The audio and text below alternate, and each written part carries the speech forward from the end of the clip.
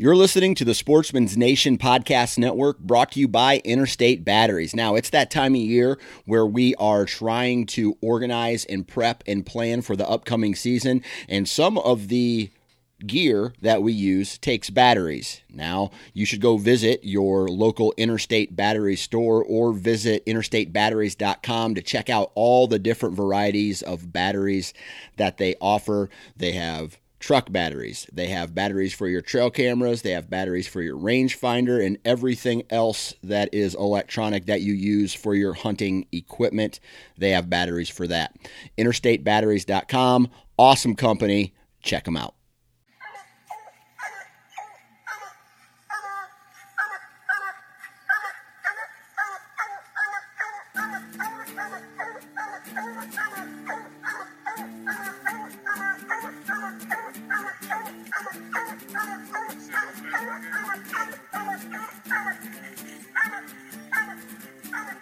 This is a Houndsman XP podcast with your host, Steve Fielder, and me, Chris Powell.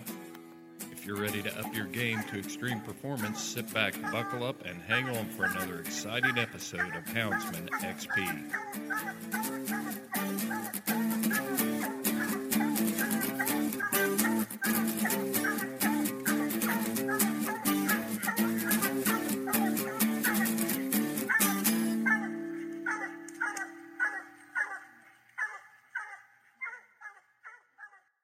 Hey Steve, the weather is still way too hot here. We're going to be in the high 80s, low 90s with high humidity, but I'm still thinking about the upcoming hunting season. I'm seeing a lot of tech questions coming up on some of our electronic training equipment out there from people that are bear hunting. They're in full swing with bear training season right now across the United States. Have you been seeing that a lot on social media?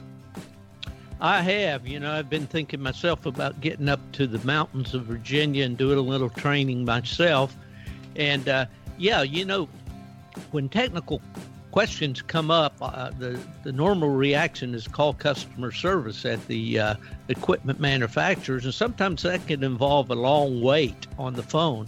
Our friends at W Hunting Supply have great tech support, and I'm told if you call up there, that Jason will get on the phone with you and get to the root of your problem right away. So if I have a problem with my equipment this fall, that's what I'm going to do. Sounds like a great idea, and Jason's going to be with us at the upcoming major coon hound event or hound event of the United States, Autumn Oaks. So he's going to be in the booth with us. So you can stop by our booth, pick up all your Houndsman XP logo wear, and also pick Jason's brain about any questions you might have about your Garmin or Dogtra or whatever platform you're using there to track your hounds. Absolutely. W Hunting Supply is a one-stop shop for everything the houndsman needs. They're online at www.dusupply.com. Good morning, houndsmen and houndswomen of America and beyond. We are here with a great podcast of the Houndsman XP. My name is Eddie, and I will be your host for today. Yes, you may not have heard my voice before because I'm coming to you from Oregon to interview my guys, Steve and Chris. I'm a novice, and I want to pick their brain on how to become a houndsman. So, guys, welcome. Good morning. That's pretty good, Eddie. Hey, Eddie, you're doing a great job there. Well, thank you, sir. Yeah, I'm really. trying. Yeah.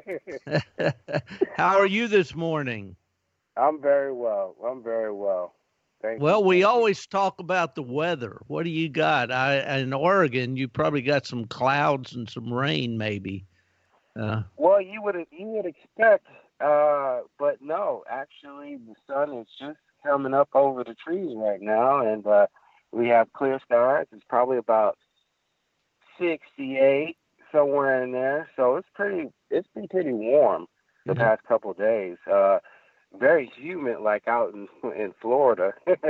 these past couple of days. It's been very humid. But normally it's not pretty dry heat when it is warm. But yeah, it's been beautiful. 85, and nice. So can't Are complain. you on the coast or are you in the eastern No, part? sir. I'm about an hour and a half from the coast. So Okay. yeah, I'm not too far from there. We like to take a couple trips out there and go have fun at the ocean. It's not like Florida beaches.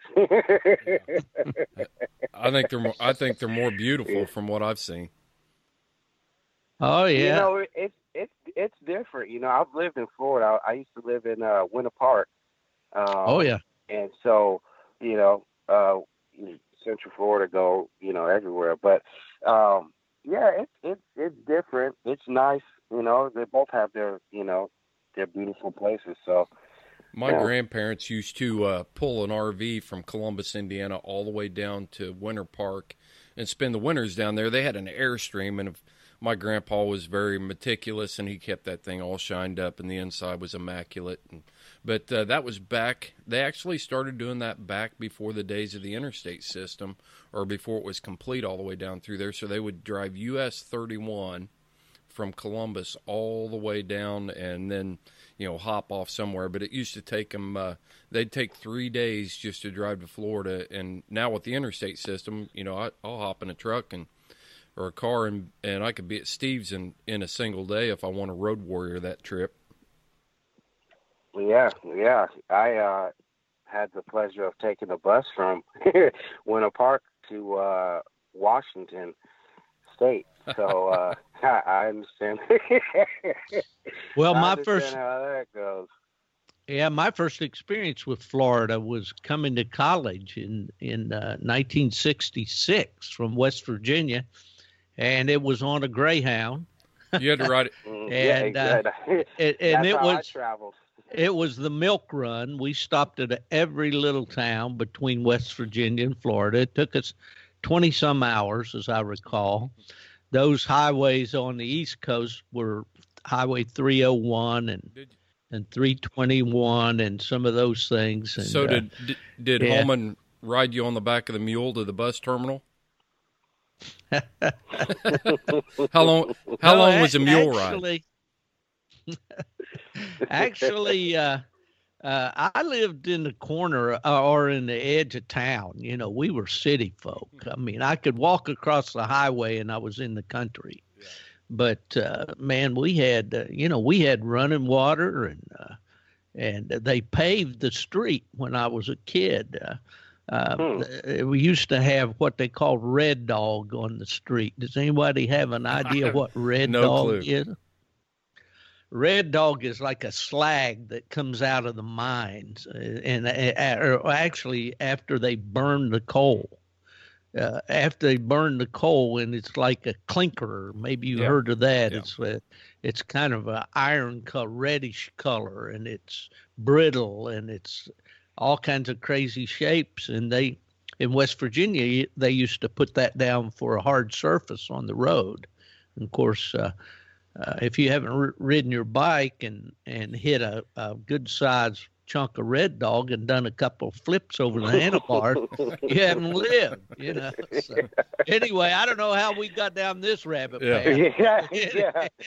Oh boy. So I got a question for y'all. So, Chris, how did you get involved with hounds? Well, I was just your typical kid and grew up in the country, grew up on a farm, and I've told the story before, Eddie, but I'll kind of breeze through it pretty quick here. But when I was a kid, we would go to my uncle's house for holidays, Thanksgiving, things like that, and he always had probably way too many hounds tied around there, but they always intrigued me even as a kid, and he was your typical houndsman.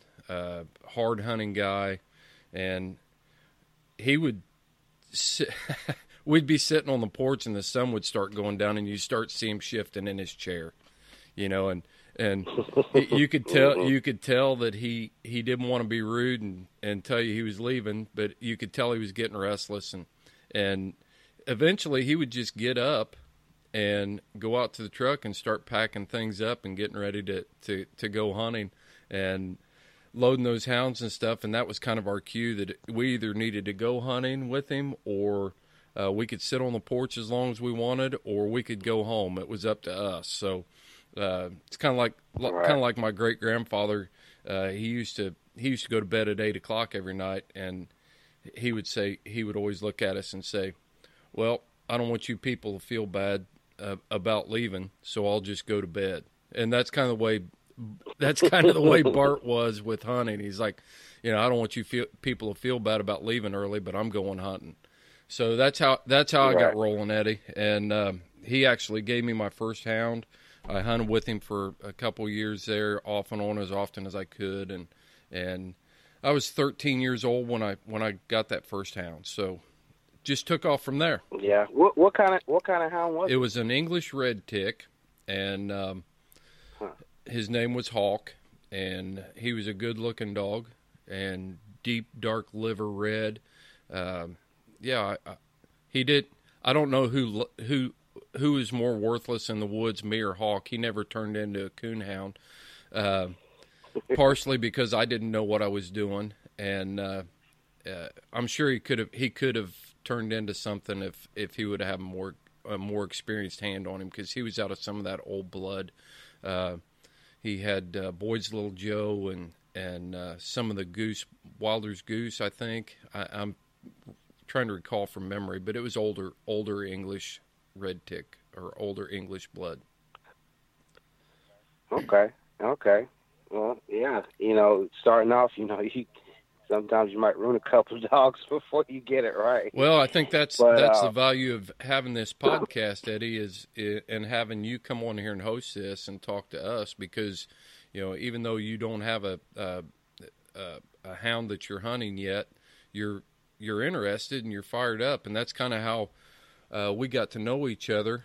And when you first, I'll add this real quick. When you first asked to join the group on our Facebook page, I always look at people's profiles on there, and I do that for a couple reasons. The main reason is to make sure that we're not having infiltrators coming in and have access to everybody's profile. So we don't want to give people's email accounts or their profiles or anything to the anti-hunting crowd. So I was looking at yours, and I actually denied your membership on the Houndsman XP podcast group at one time, and wow, yeah, and sent you a message, and you responded, and right. We started talking, and I could tell that you were a guy that even though you weren't an experienced houndsman, you had a passion for wanting to get into hounds, and yes, sir. So that's how we kind of developed this concept of you interviewing us and you hosting today. So.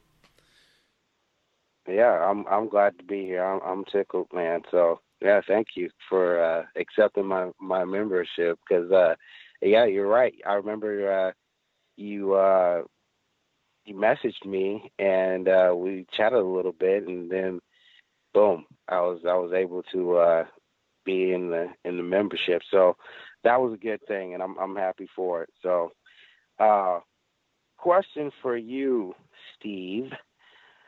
I know that when your dad has been a pretty big influence in your life as you grew up, becoming a houndsman, did you have any other mentors that you looked up to? Well, I did, Eddie. My uncles primarily. My dad had two brothers. He was the middle brother. He had an older brother, Phil, that was a couple of years older, and a younger brother, Julian. And they always had dogs on their farm back there in Tennessee. So when we'd go to visit, there was always dogs around and talk of going hunting, either rabbit hunting or squirrel hunting or coon hunting at a very young age. And, of course, when I started out following my dad's footsteps, and I think listeners are pretty are pretty familiar with that story. Mm-hmm. But as I got a little older, and my father worked away a lot. He was a pipe fitter and worked up and down the Ohio Valley building powerhouses and chemical plants and such.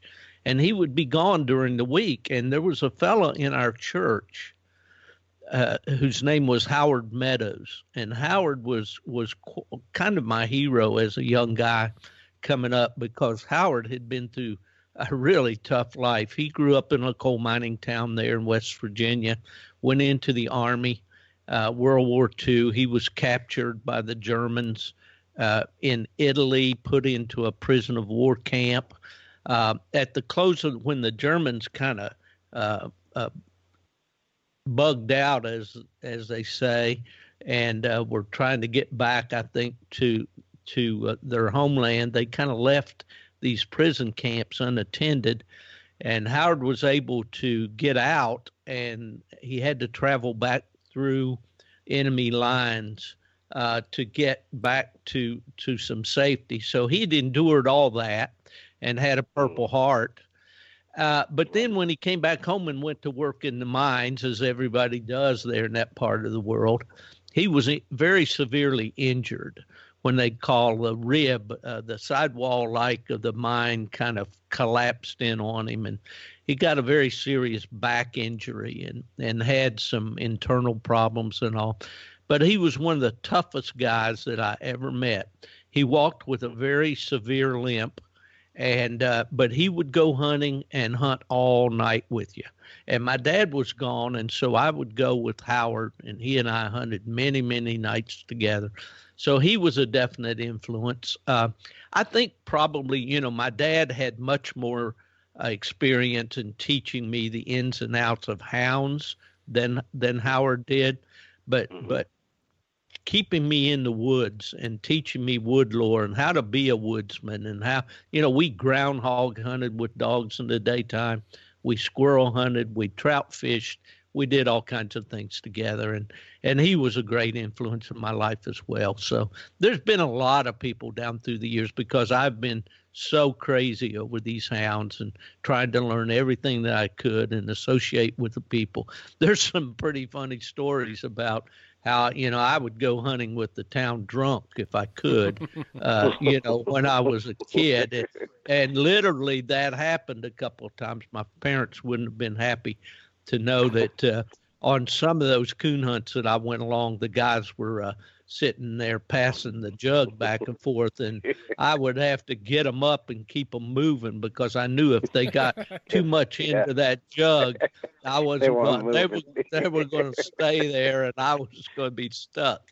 So anyway, but that's I'd say Howard Meadows, besides my dad, was probably one of the greatest influences on me. Okay. So another question for you, Steve. What is your definition as a houndsman? Like, what would you call a houndsman? Well, first of all, I think a houndsman, as opposed maybe to people that use hunting dogs for other purposes, such as bird hunters or duck hunters or whatever. The hound, is a unique animal. He's a scent specialist, and I don't know. The thing for me with a houndsman is someone that goes beyond the idea of just getting a dog, going to some kind of competition, whether it's a field trial or a bench show or a night hunt, and the object being a trophy. I think the true houndsman is a guy that, number one, loves the dogs down deep inside. Got to have that love for the scent hound world. Watching the dog work, listening to a dog trail, seeing that dog use the tools that God gave him to put that quarry in a tree or bring it around to the gun or whatever. So down deep inside, first of all, there's got to be a love for the dogs, number one. And then number two, I think it's to learn as much about the particular game animal that you're hunting with those hounds. That was always one of the most important parts for me is knowing where to go. In the case of coon hunting, which has been my number one sport, was knowing at what times of the year to hunt where, knowing what that dog's telling me. So it's a communication thing between the hunter and the dog. And I'm reminded now with the electronic devices that we have, how many young people are just, watching that screen all the time, and they're not really learning that dog, and that communication between the dog and the hunter, I think that's at the core of being a true houndsman. I could go on and on, but that's pretty much it. I can follow up with that a little bit, Eddie, if you don't mind. Please do. I've answered this question when other people have asked me too about being a houndsman. And of course, when I was 13 years old, I wanted to call myself a houndsman. And truly believed at that time that since I had a coon dog and a light and could go hunting, that I was a houndsman. And even at age 15 or age 50 now, I still realize that I've got so much more to learn. After a few decades of hunting and things like that, do we ever really achieve that title of houndsman? Houndsmanship is so involved in knowing, like Steve said, you've got to develop that woods lore. You've got to understand what your dogs are doing, what they're trying to tell you, where you're going to turn them loose. You got to be able to read sign. You got to be able to know how old a track is before you turn loose on it. If you're big game hunting, you've got to be able to identify if you're rigging dogs down the road. You've got to know whether or not your old dog is giving you a strike. Give you an example. You got 3 dogs tied up on the rack, and you've got one true hound up there that is pure, and they're going to strike a track, and it's going to be the game that you're looking for. And then you got 2 young dogs up there. They may strike on a deer, they may strike on a coon, they may whatever you're hunting that day, but you've got to know what those dogs are telling you. And then finally, I always say this. I know several people that hunt. In my career, I met thousands and thousands and thousands of people who were in the field hunting. And over that course of my career, I just met a handful of people that were true sportsmen or woodsmen, that were comfortable in the woods, right, that knew the woods. They could tell you the difference between a red elm and a beech and a white oak or a pin oak, or they knew what a serviceberry was. They knew when the raspberries were going to be ripe. They knew those sort of things, and that just takes time. And so right, while we all aspire to be a houndsman and be able to wear that title, whatever that title means, a true houndsman is humble, and they realize that they're never going to stop learning, not only from their own experiences, but from the people they associate with, and the realization that they can still learn things from people who may not have as much experience as they do. So it's a humble type thing too. right. Good.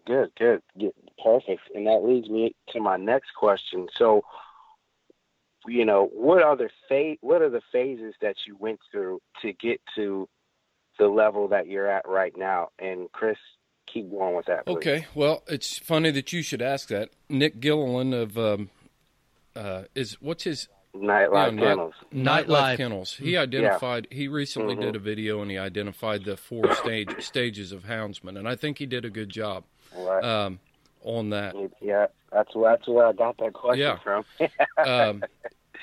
Yeah. Part of my job duties as a conservation officer for several years was to teach hunters education, and the International Hunters Education Association breaks this down into actually 5 stages, and it's not any different for houndsmen. But you've got, I'll just lay this out as a typical kid, my own experience.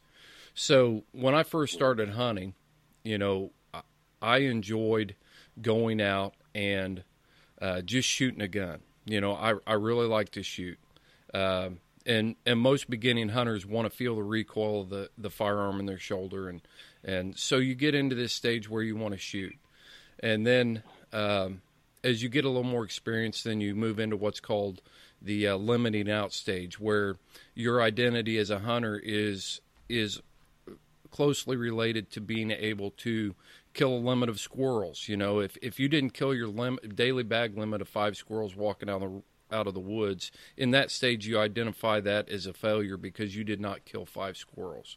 And then you move as you get more experience and you understand, then you get into the method stage. The trophy stage. You get into the trophy stage where you feel like that, you know, I've got to kill a big deer. I've got to kill a big elk. I've got to kill, you know, trophy type animals. And you identify your hunt that way, as if you didn't do that your hunt was a failure. And then you get into what's called the method stage. And the method stage is you know, how you hunt the animal. And you feel like that if people aren't deer hunting with a flintlock rifle or traditional equipment or a bow or whatever they're doing, then their method is wrong, and you judge people on that. And you feel like that if you're not going by these self-imposed rules that you put on yourself and other people, that your hunt is a failure. And then finally you get into what's called the sportsman stage or the mentoring stage. And that mentoring stage or the sportsman stage is where you've come full circle and you understand that it's better to see people out there hunting and getting other people involved in hunting than how they're hunting, what method they're using, whether killing big deer or small deer. You know, those are the types of things that sportsmen do. And we relate that back to houndsmen, you know, like the shooter stage. You can relate that directly to some of the videos you see on Facebook where guys think the biggest thing that they can put on Facebook or social media is a picture or a video of a pup barking at a caged coon. I was there. That's why I brought home that first red tick, is because my uncle brought that out. There's a caged coon there, and man, that dude could sing on that caged coon, and I thought I was walking in high cotton. So we go through the same stages regardless of what we're pursuing, but for houndsmen, you can tie that into every part. You know, for the limiting out stage, you know, when I was 15, 17 years old, you know, my uncle would come in and he'd have 6 coons on the tailgate, and I treed 1, and I felt like I failed as a hunter. So you can relate it right back to our houndsmen too. Right. I'd like to jump in there just a minute, Eddie. We talk about these phases of hunting and how we progress along the way. And, you know, I've been around hounds all my life. I spent countless days in the woods as a kid and all the way up through my married life. I even hunted when I was in Japan with the Air Force. But, you know, it's a never-ending process. And I'll give you an example. I was at UKC, had been there quite a while, and we had a big game column in the Coonhound Bloodlines magazine. It was written by a fellow named Gary Washburn, and Gary lived out in New Mexico. And I knew the Washburn family, and maybe listeners out there will remember a book called General Red about a red bone bear dog. And if you haven't read it, it's worth your time. It was written by this Gary Washburn's brother, Ozzie Washburn. But anyway, I asked Gary to write a big game column for Coonhound Bloodlines magazine, and he did a great job with it. And he invited me out to New Mexico to go bear hunting with him on a authentic horseback bear hunt, dry ground, with his Walker hounds. And I took him up on that, and I went out and I had a great time out there. And in fact, translated, I did take a Plott female with me out there too. And so anyway, had a great hunt.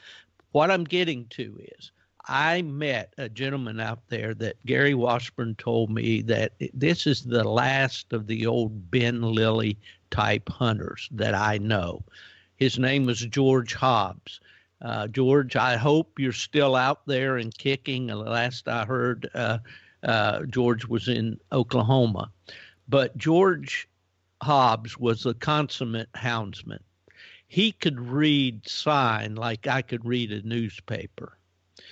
He showed me all that I know, and it's not very much, but I could tell George, I mean, he could look at a cat track and tell me all kinds of things about that cat, what sex it was, which direction it was traveling, all of these kind of things. And I say that to say, this houndsmanship is a never-ending process. And no matter how much we think we know, and, I've been at that point where, I have accumulated a lot of knowledge, and I'd love to share that with people. But there's people out there that know so much more than I do. So getting back to these stages and all, no matter what stage we're in, there's always that next stage that we can move to. And the great thing about the hound fraternity is that we have people out here that are willing to share their knowledge, not in a condescending way, not in a holier than thou way, not in the attitude that I'm the pro and you're the rookie, but they're willing to teach and to show if you're willing to learn. And I think that's a point to be made there. One other thing I'd throw in there real quick is I think your true houndsman will never identify with that level. You know what I mean? They will never sit back and say, I'm a houndsman. The person that is truly reached, because that humility kicks in. How old were you, Steve, when you went out there and hunted with Gary Washburn? Oh, well, let's see. I was easily in my 40s. And you'd probably upper 40s. And you'd been hunting your whole life, but yet you recognized that there was something to learn there. Sure, absolutely, and I'm still doing it through this podcast as I talk to people. Yeah, me too. And that's a cool thing about doing the podcast, Eddie, is we get to bring all these subject matter experts in here for, wherever they're from or whatever they're hunting, and glean their minds or their experience and share that with everybody. And that's the most awesome part of doing the podcast for me. Mm-hmm. Yeah, definitely. I've learned I learned so much just from listening to y'all, in the podcast and different things, and it's very, very informational and helpful, in becoming just getting out there and wanting to coon hunt or rabbit hunt, whatever kind of hunting you're doing with your hound, but just getting in tune with your hound. You got to build that relationship with that dog and know what it's trying to tell you. And just like you said, you never stop learning. That's just like in my trade, you might have been doing it for a long time, but every day there's something that you're figuring out, a way to make things quicker, a way to do this, you're thinking ahead. So totally get it. And yeah, you guys are spot on. So question for you.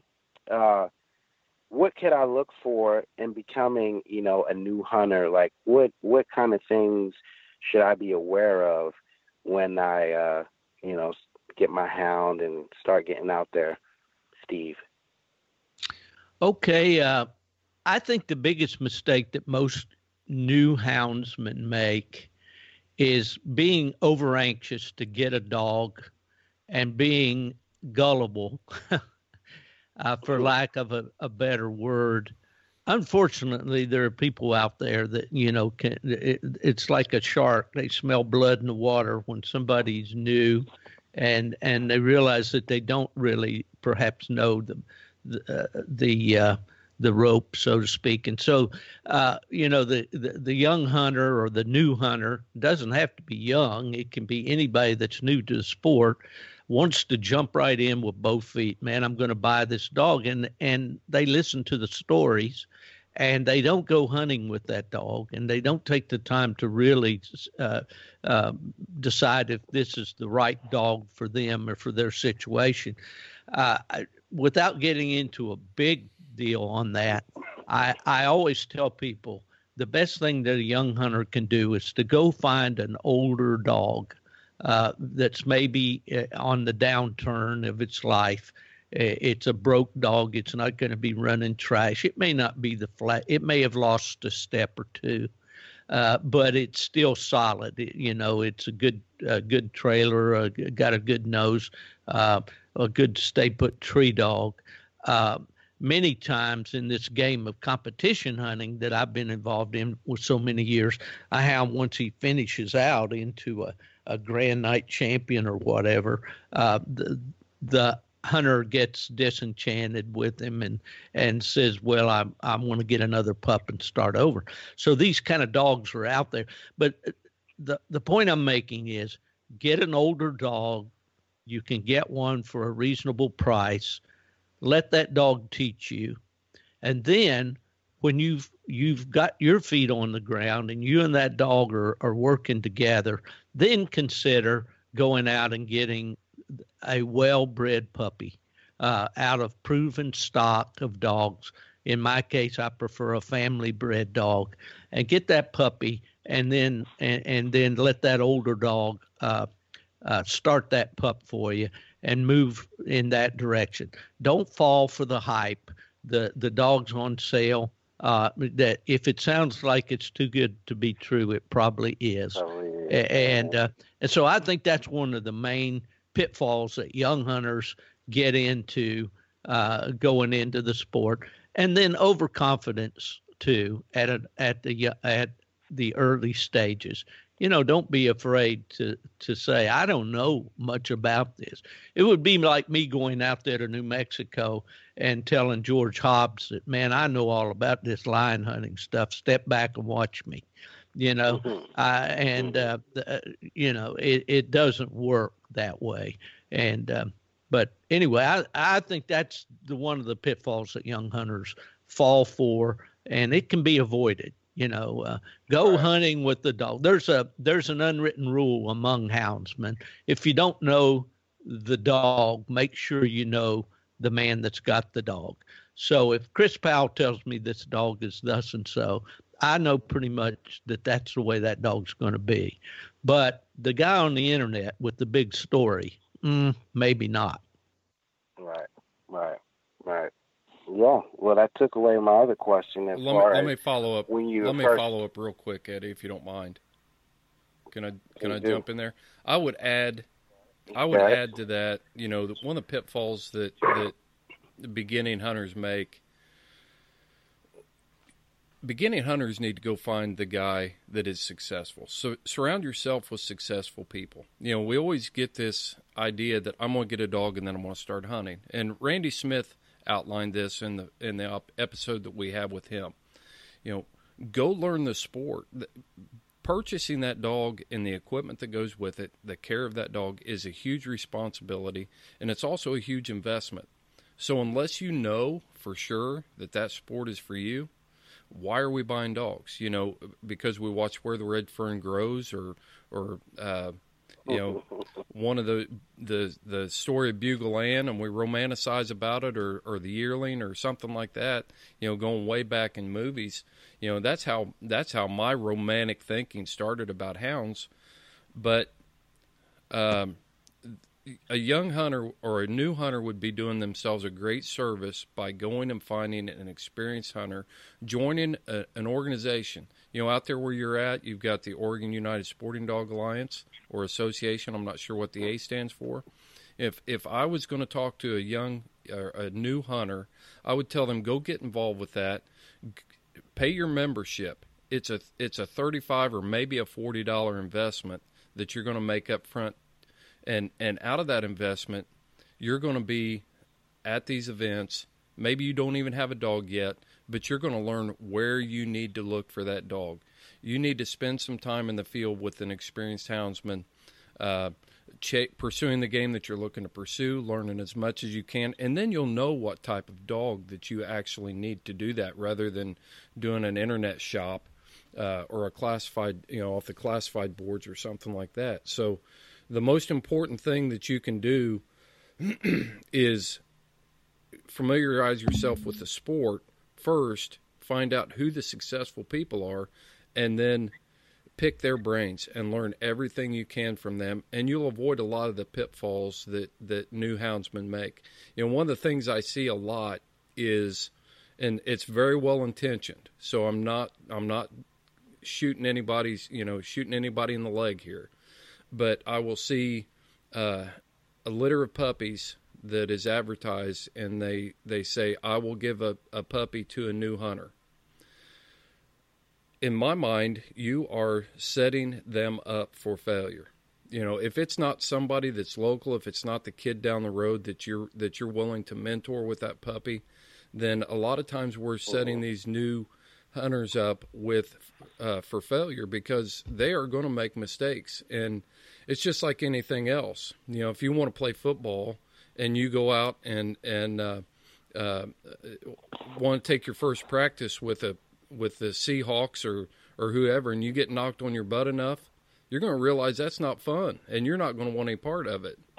But if you can start out at the right level and get a coach that can walk you through how to play football and how to do it correctly, then you're going to be successful and you're going to enjoy it. And the same thing applies to hound sports.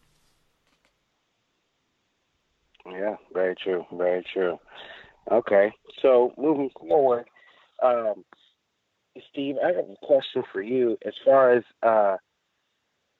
competition dogs and pleasure dogs. Now, you want the best dog that you can have, period. But, it seems as if the competition dogs are better, or am I missing something here? Why to me, it seems like the competition dogs are more sought after as far as,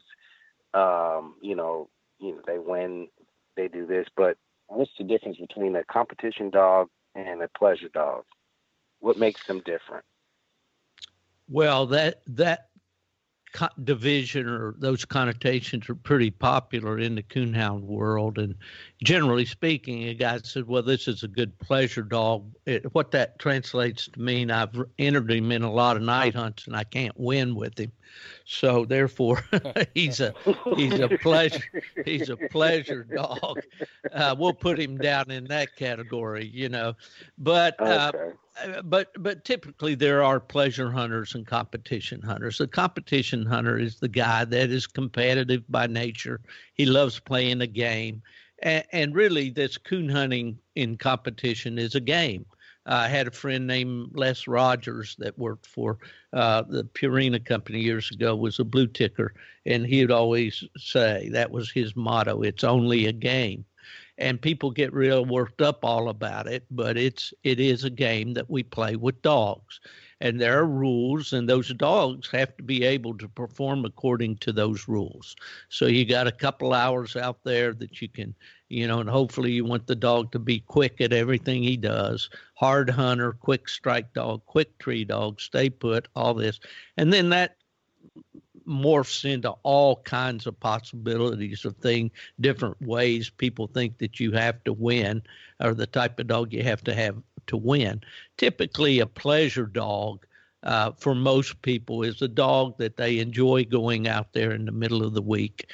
They turn the dog loose. He's broken off of trash. He's not, when he opens, he barks, he's on a coon track, or this could also be, I guess, applied to big game hunting as well.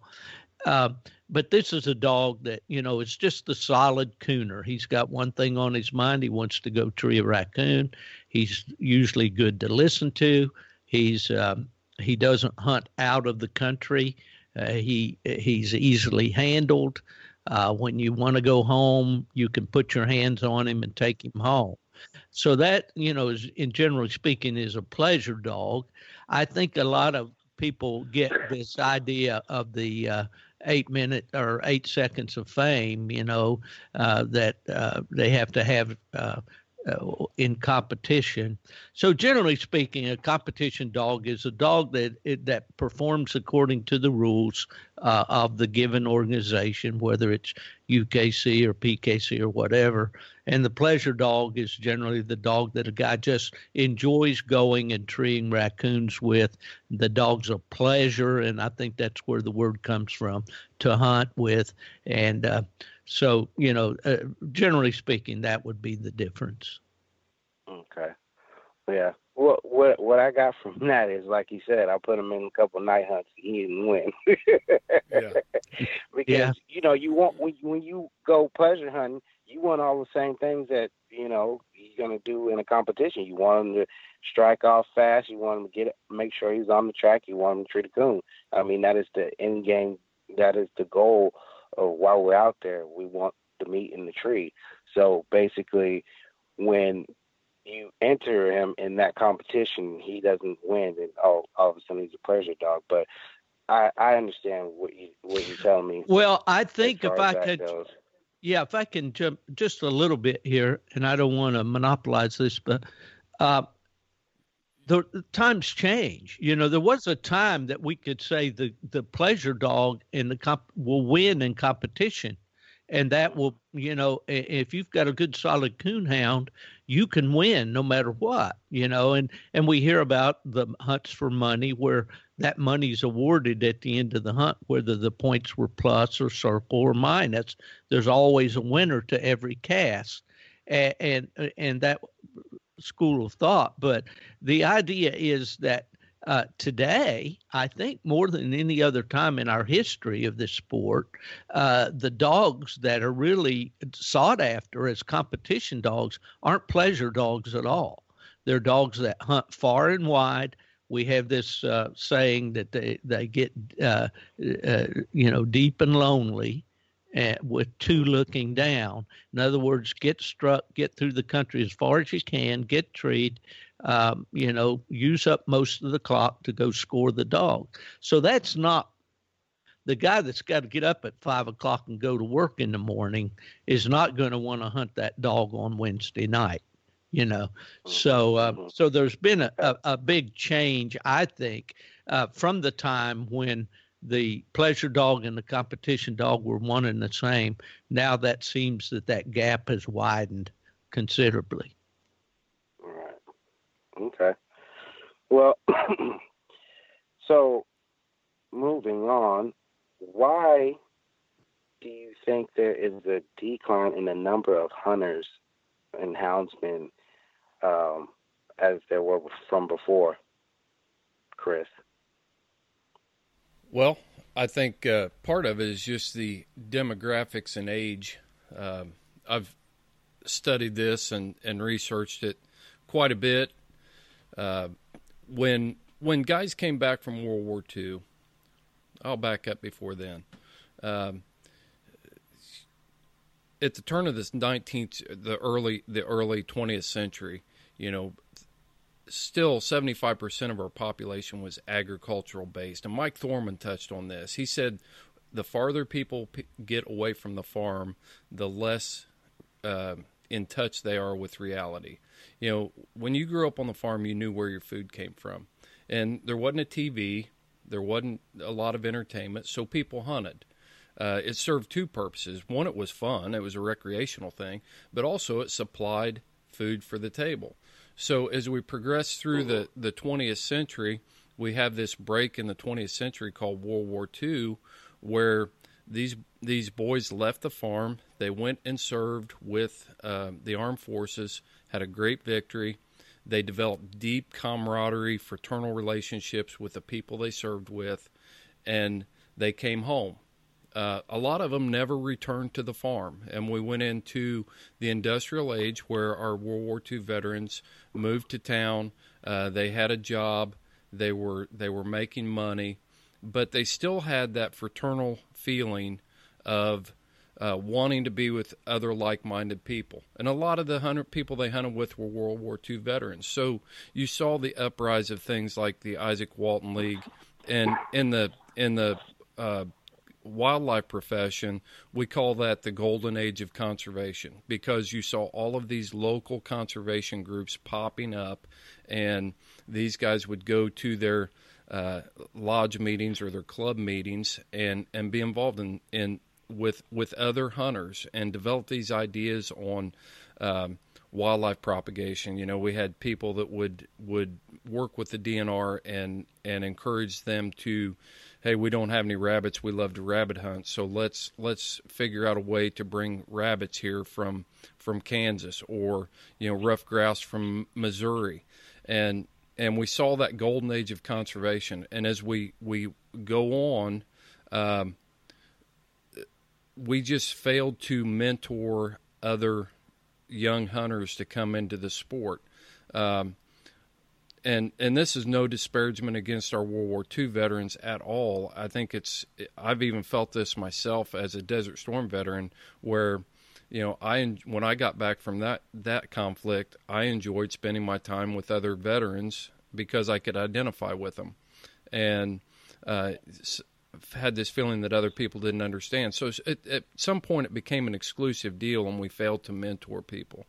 So here we are in 2019, and we're sitting back and we're scratching our heads and saying, why don't we have more hunters?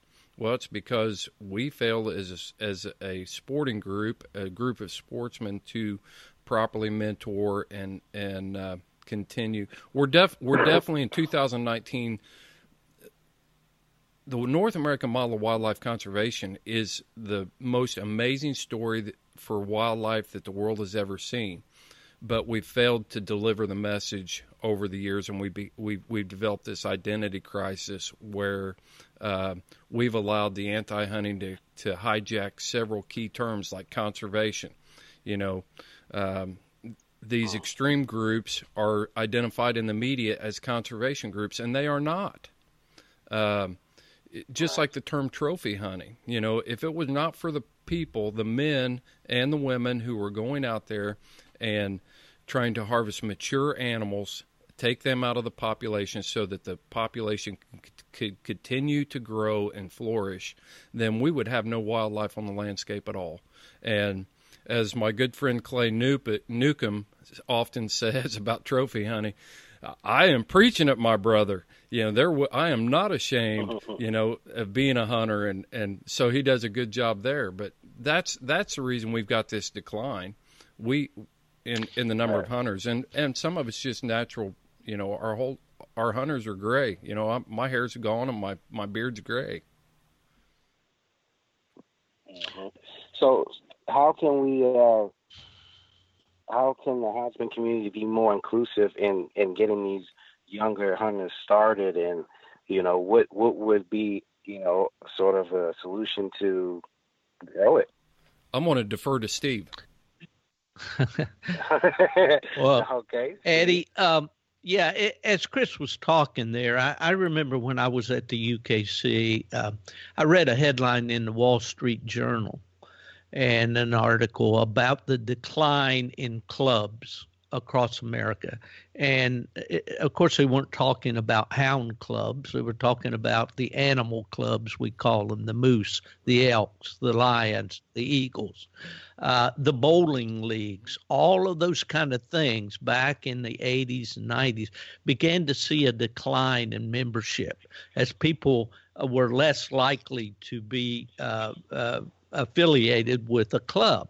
And the club has always been at the heart of the hound sport for most people, maybe not so much out west where the more rugged individualist is the norm.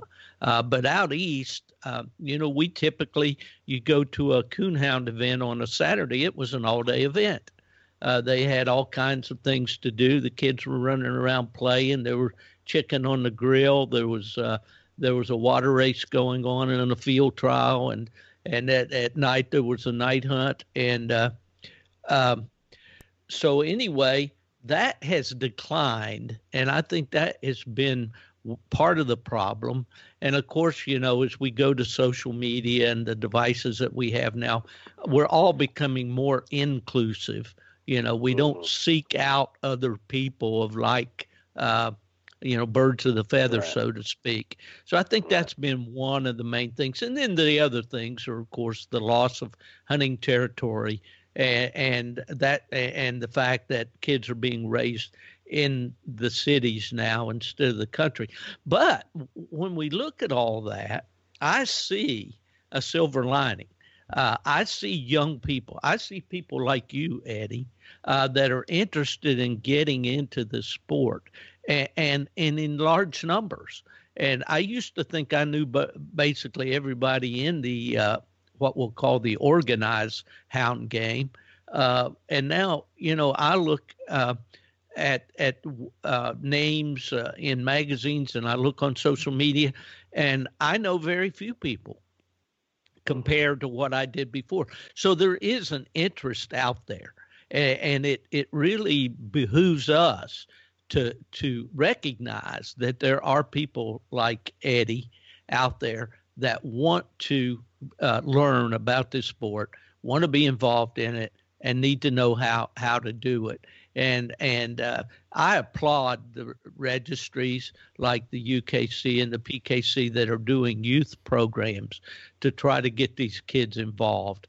And I have an idea about that. I think a mentoring program is going to be much more effective than just having a big day where we give the kids all kinds of prizes and then they forget about it until the next year. But that's another subject for another day. But I do see a silver lining in this cloud, and I think it is the fact that people are there's a lot of young people out there and new people that want to get involved in the sport. Yeah, definitely. I think you're onto something with the mentoring program because it's a lot easier when you have someone who has the knowledge to go to them, go hunt with them, pick their brain, just call them when you need them.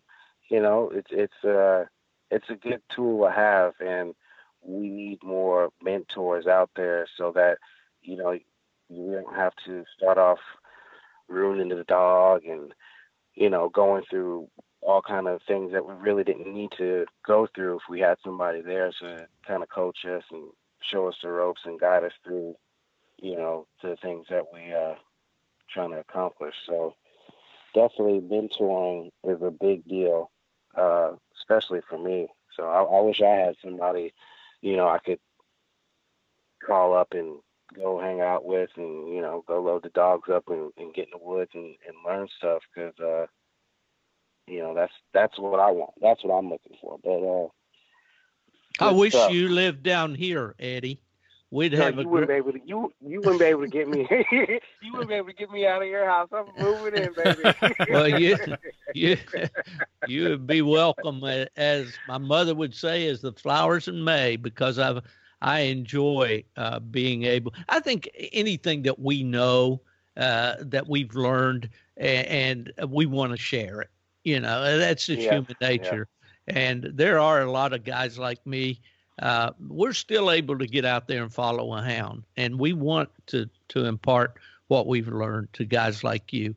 So that would be great. In fact, we're going to need to set that up for some time where we can get together for sure. Yes, absolutely. Sir, for sure. Yes, indeed, we have to. I've always been one of the guys where I sit back and listen and I watch. I'm not I don't talk very much, but if I know somebody or I see somebody who I feel like I can learn from, I want to get under their wing and just pick their brain and just learn everything that I can from them. I've never been one of those type of people who I think I know everything, because it's just when you think you know everything, you don't know anything, So, but yeah, definitely we'll have to set up something to come learn something from y'all and do something fun. So let's see, what else do I got for you guys today?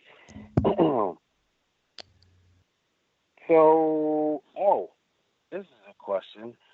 So when you're coon hunting, what type of dog is going to be the best dog to coon hunt and why? And I only say that because there's several different coon hounds. And personally, I like Plott. I know that Chris likes. Hey, you're a good man. I knew there was something I liked about you, Eddie. I got to butter him up, Chris. No, but honestly, I do like Plott. But when you like in competition hunting, you see a lot of treeing walkers. Why do you see so many walkers as opposed to the blue ticks, the red bones, or the plots? What makes that so different? And then when you go bear hunting, you see a lot of plots as opposed to, well, I see a lot of walkers too, but still you see more plots. Plots are known for bear hunting. So what are is it DNA? Is it just, over years they've been, trained to go after that specific game, or what is it? What would you say? And I'm gonna go with Steve on this one. Okay, Eddie.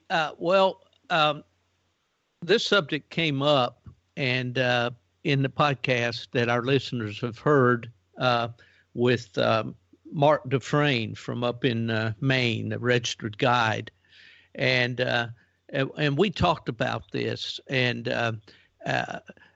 the differences in the breeds. And it boils down fundamentally to choice, to the type of the breed of dog that a person was drawn to, and how much time he put into that breed. Because all of these coonhound breeds, and there's now 7 with the introduction of the American Leopard Hound, they're what we call 7 recognized purebreds, but they're fundamentally separated by color.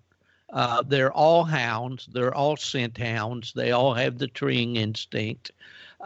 So then it becomes a matter of how those dogs were bred by those hunters that possessed those dogs.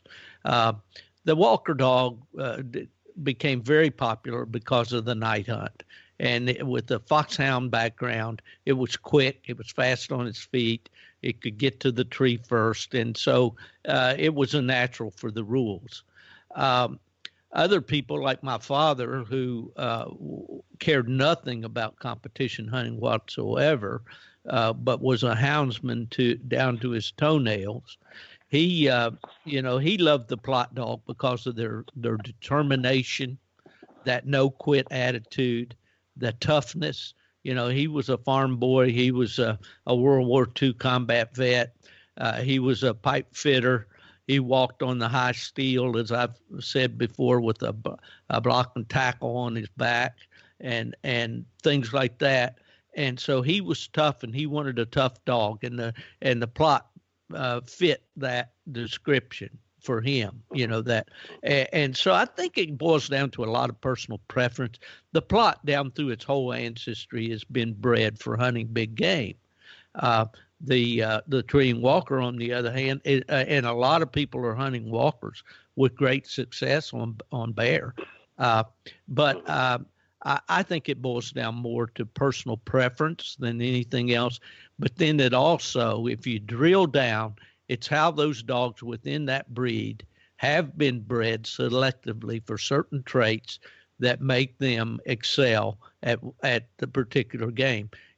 Calvin Redhouse would want a dog that can trail a line on dry ground, in the middle of the day in Arizona, and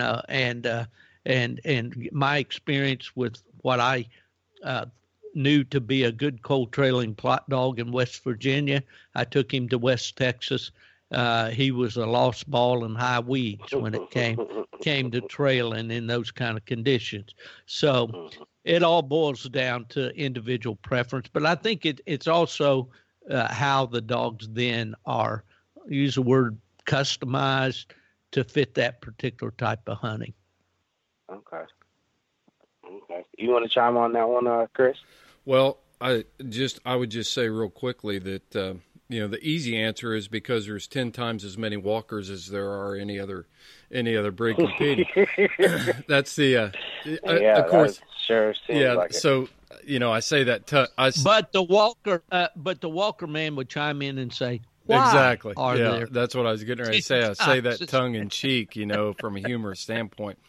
The thoroughbred horse is a great horse on the racetrack or in a jumping arena, but I've said this before, a lot of times thoroughbred that I would get off of the racetrack is not necessarily the horse I'm going to want to ride through these southeastern Indiana hills. So I think we put a lot of rules on ourselves and limitations on ourselves when we're looking at the types of dogs that we want to hunt.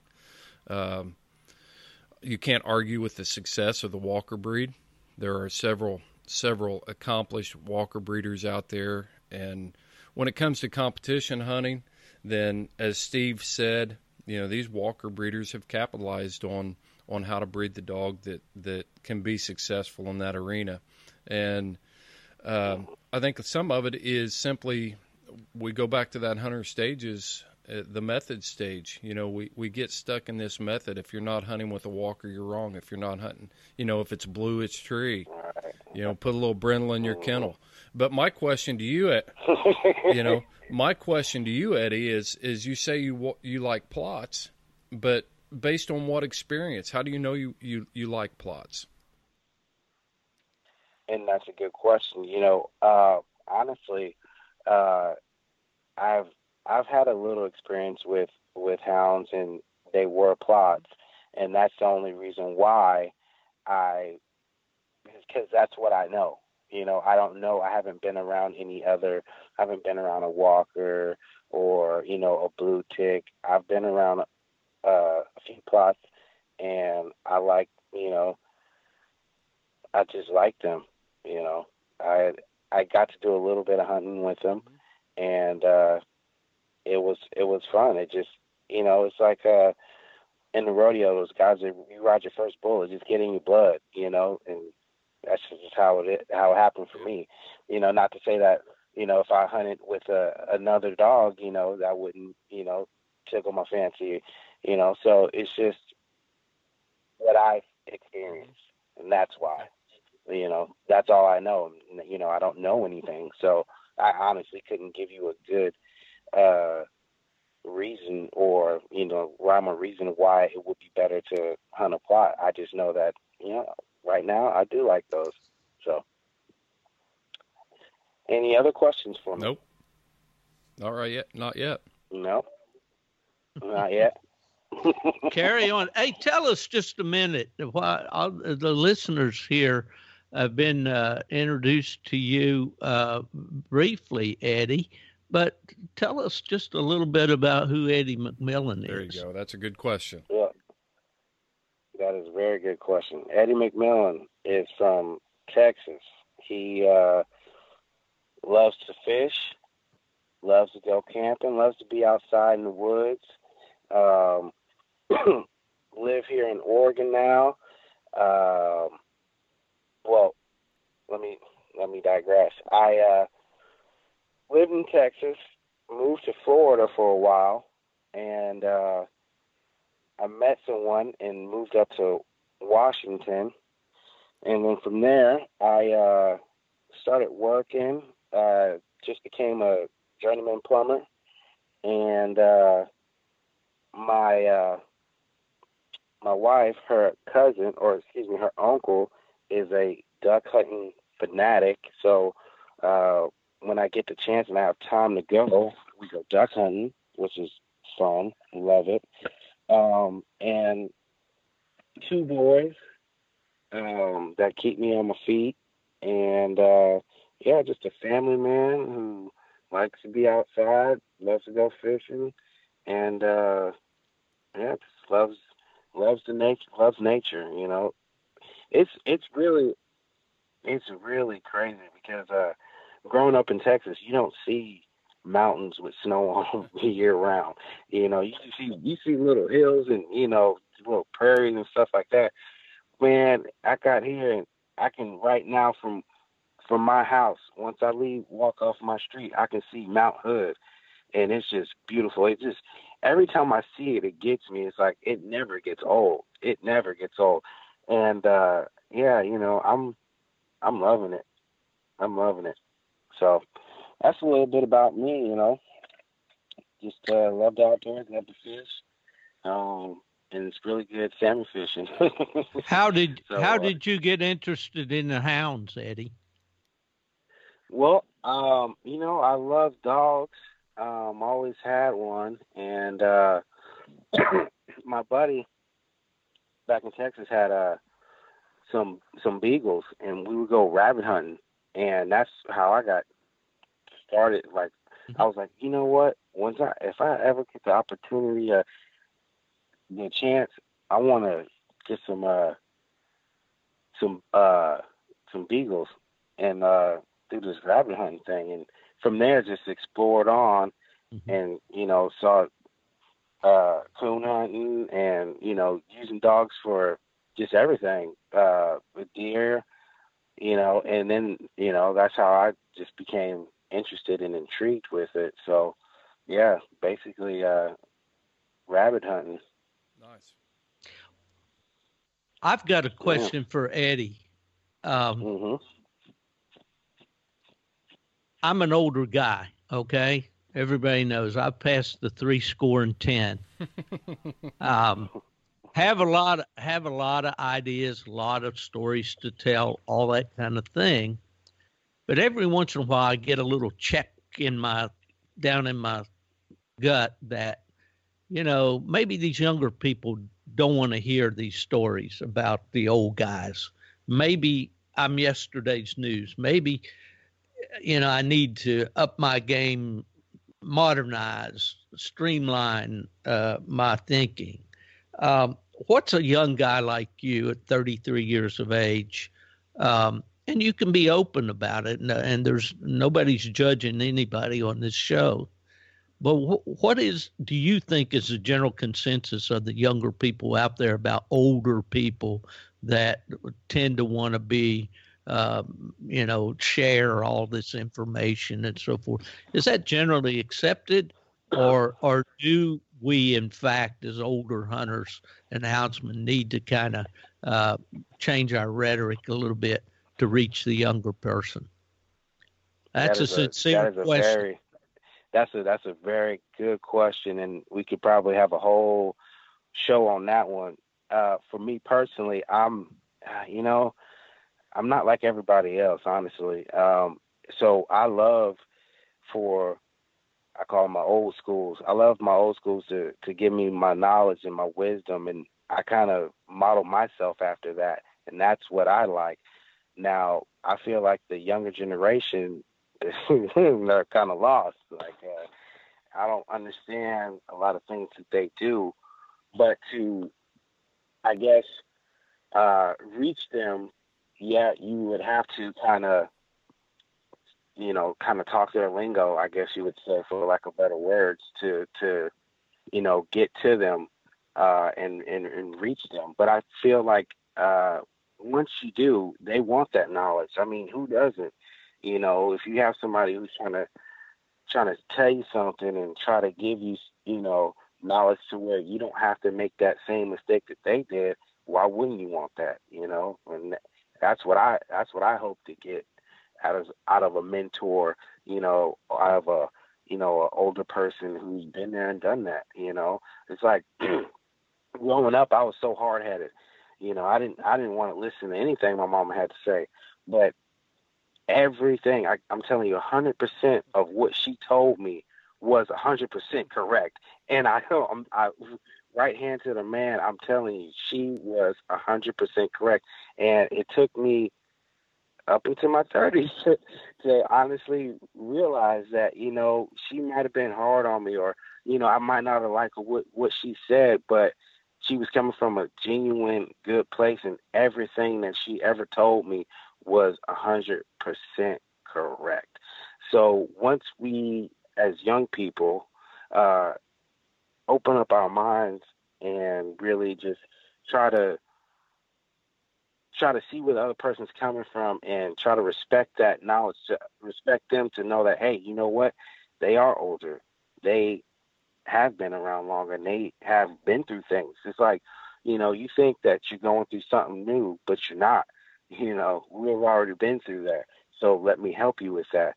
So, it's a tight line to walk with them, to try to, get your point across, and help them understand that, hey, I'm not here to try to get down on you. I want to teach you something. I want to help you out. So, and then just kids in general, nowadays are just, I don't know what to say, eating Tide Pods and all kinds of stuff. I mean, we really need to grab a hold. We really need to grab a hold of these kids seriously, because it's just spinning out of control. These games, I saw something. Throw the games away. I gotta jump away. in. Let's get outside. Let's get in the woods. That's right. I saw something today on social media. It says, how about going back to eating your Tide Pods and leave our ice cream alone? Okay, thank you. Yeah. This latest craze, I guess, is going and licking the ice cream in the store and putting the lid back on. Yeah. I don't know. Eddie, I got a question to jump in here real quick, if you don't mind, Steve. No, go. Okay, Eddie, do you think it's because maybe the reluctance from some of our younger hunters or younger people that are trying to get into hunting is because as older, more experienced hunters, we've made ourselves less accessible to the younger generation? And what I mean by that is,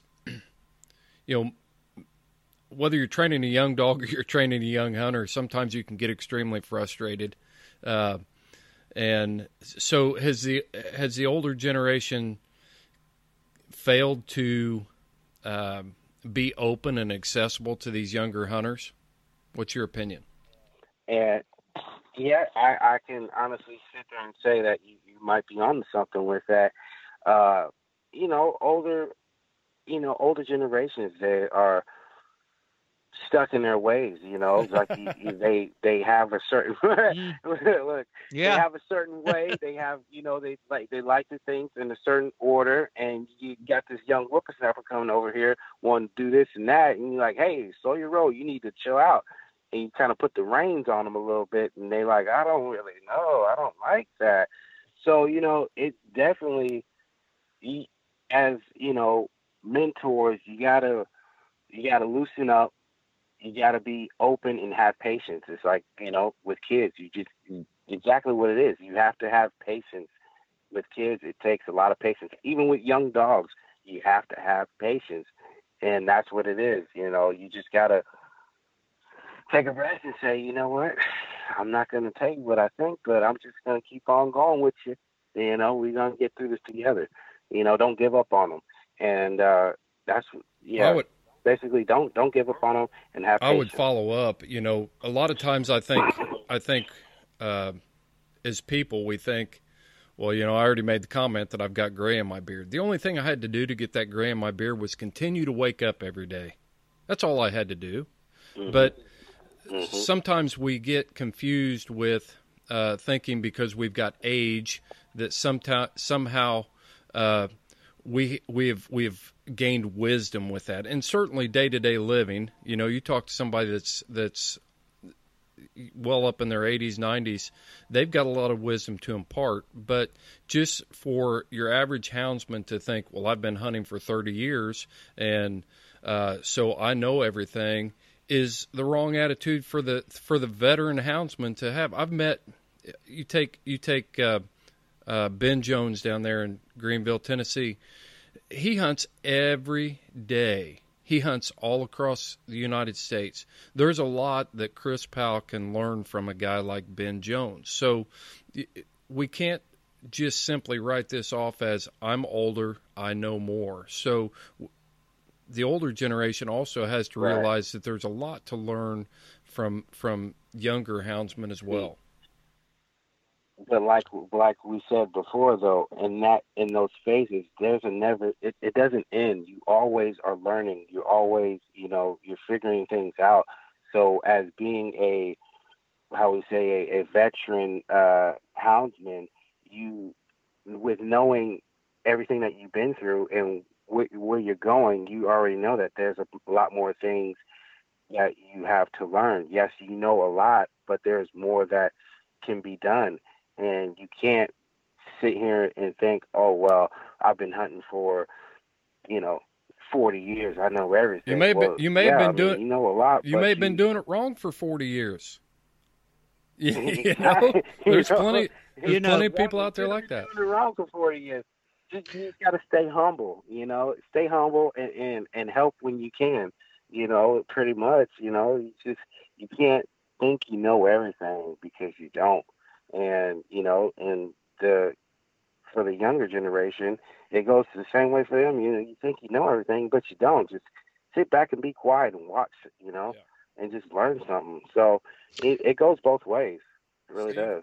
I was very fortunate to have a dad that was a houndsman. He knew a lot, but he never was overbearing with his knowledge in any other area except gun safety. And and when it came to gun safety, he was preaching constantly. Check that safety, watch that barrel, unload that gun. But I think about things that my dad taught me, and I'll give you one little example here, and it doesn't really have anything to do with hounds, but I recently, a couple years ago, we had this Hurricane Irma that came up through Florida here, and the county would bring in dump trucks full of sand and provide the bags, and people could go and fill sandbags to put around their homes in anticipation of the hurricane. Well, I went to do that, of course, and I have an area here in the back of my house. I thought maybe that I might get some water damage, and so anyway, I'm filling sandbags, and there's a huge pile there, and I see people taking the shovel and digging off the top of the pile and putting this. And putting sand into these bags, and they're struggling, and it's going on. My dad taught me when I was very young. Hey, son, let me show you here. Take right at the bottom of the pile. Slide your shovel in right there. Dig from the bottom. Dig close from me.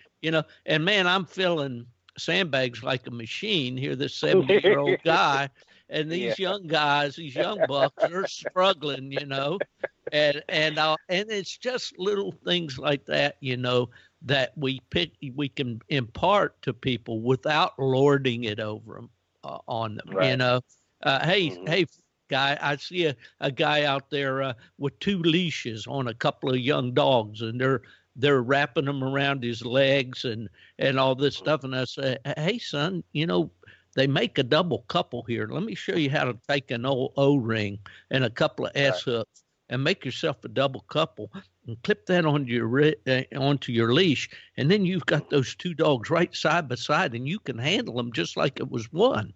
Little things like that we can impart to these hunters without being, hey, dummy, those dogs are going to trip you. Don't you know any better than that? No, It's all in the attitude, I think. But the delivery, you got to, the way you deliver the message, it also helps to be for people in general to be more receptive to it.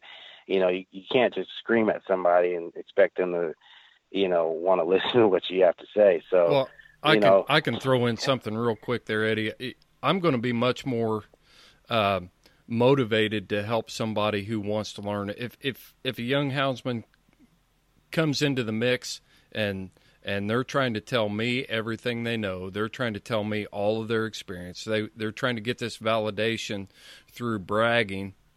I'm going to let that guy get those hounds tangled around his legs and let him struggle, and I'm not going to mention a thing. Now, I may see another young guy over here having the same thing, and he's struggling. You can tell he's frustrated. I know that he's coming at it with the right heart. So that's what I would say to younger houndsmen is, man, I mean, you walk into those situations and you've got the opportunity to pick the minds of some of the greatest houndsmen in the world, at times. And you've got to approach that, and we've said it before, with humility and not be trying to you're not going to impress Steve Fielder with your dog that's going to, you think you could win some night hunts with. He's he's handed more world championship trophies to people than any person the history of this sport. And so you bragging about your pot liquor that might it's not going to impress us. But if you come at it from the standpoint of, hey, I want to learn, tell me the stories, come at it from that attitude, and I guarantee you, these older, the more experienced houndsmen, I hate to say older because that's not always holding true, but these more experienced houndsmen are going to be willing to share their knowledge with someone who wants to learn rather than wanting to impress. Exactly. Well said. Well said. Very well said. Well, guys, I think that's all the questions I got for y'all today. Well, good deal, Eddie. I tell you what, I've enjoyed this and kind of put a new twist on our podcast here, and it was fun. I'm really excited about you being involved in the hound sports and wanting to learn more. I would really encourage you, if you haven't done so already, to get involved with the Oregon United Sporting Dog Alliance or association out there and get to know these houndsmen, and I guarantee you that they will be willing to welcome you with open arms, and that's so important. Just get to know the sport, get to know these houndsmen, and that's how you get started. Definitely, and I'm grateful to have the opportunity to talk with you guys and ask you a few questions, and it's been great. I've enjoyed it. Thank you very much. Well, Eddie, it's been a great experience for me. I feel like I've made a new friend, and that invitation to come to Florida, I would suggest that you wait until the winter time, unless you like creepy crawly things of all descriptions.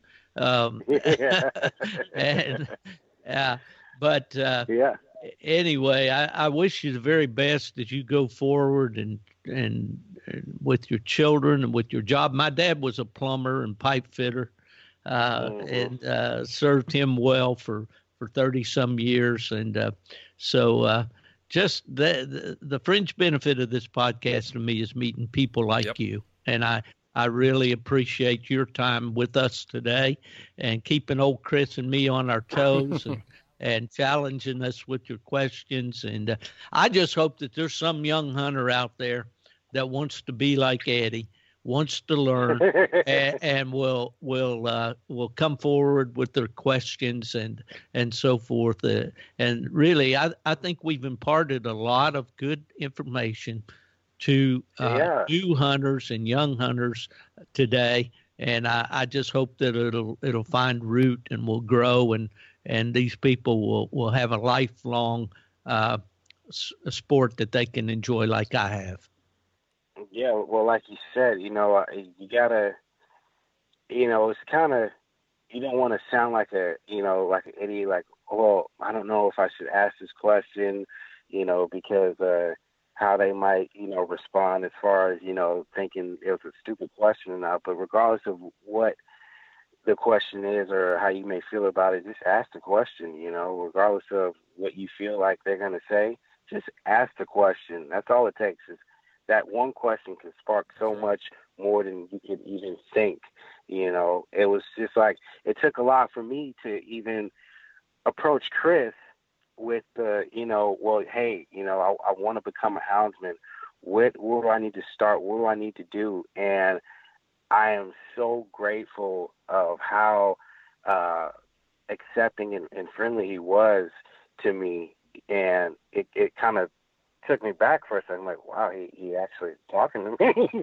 So, from that one spark, from the podcast where you guys were like, hey, you guys the young guys need to get out there. There's, people want to share that wisdom. And I was just like, you know what? I'm doing it. And I did. And look where I'm at now. You're hosting the Houndsman XP podcast. That's right. Like, this is crazy. I still haven't processed that, but it's been amazing. And I'm just, I hope that there are more people out there like you guys who are willing to share your knowledge and just be helpful in any way that you can, because you just anything that I've asked, you guys have just given me solid answers and very good information. So it's our pleasure, Eddie. I'll leave it at that. It's our pleasure. Thank you. Absolutely, Eddie. We've been the benefactors for sure. Well, Steve, I'm going to I definitely got it. You done, Eddie? You done with all your concluders? Can I step back into the host mode here? Yes, sir. One more, but Steve, definitely, we're gonna. I'm coming down to Florida, and we're gonna do some hunting. I promise you that. All right, man. Yep. It's a date. Right. It's a date. We'll just figure out the details. Okay. That's good. Yes, sir. Yes, sir. All right. Well, Steve, you always close us out with those famous words. Why don't you get her done? Yeah, it's that time of year, or time of day. I guess, again, Chris. Man, this has been fun. I've enjoyed this podcast tremendously. I can't believe it's over. Well, I'm going to tell you and Eddie, just like I tell our listeners every week, in the words of John Harris in West Virginia, when they turned the hounds loose on a bear. Chris and Eddie, you follow your hounds, and I'll follow mine.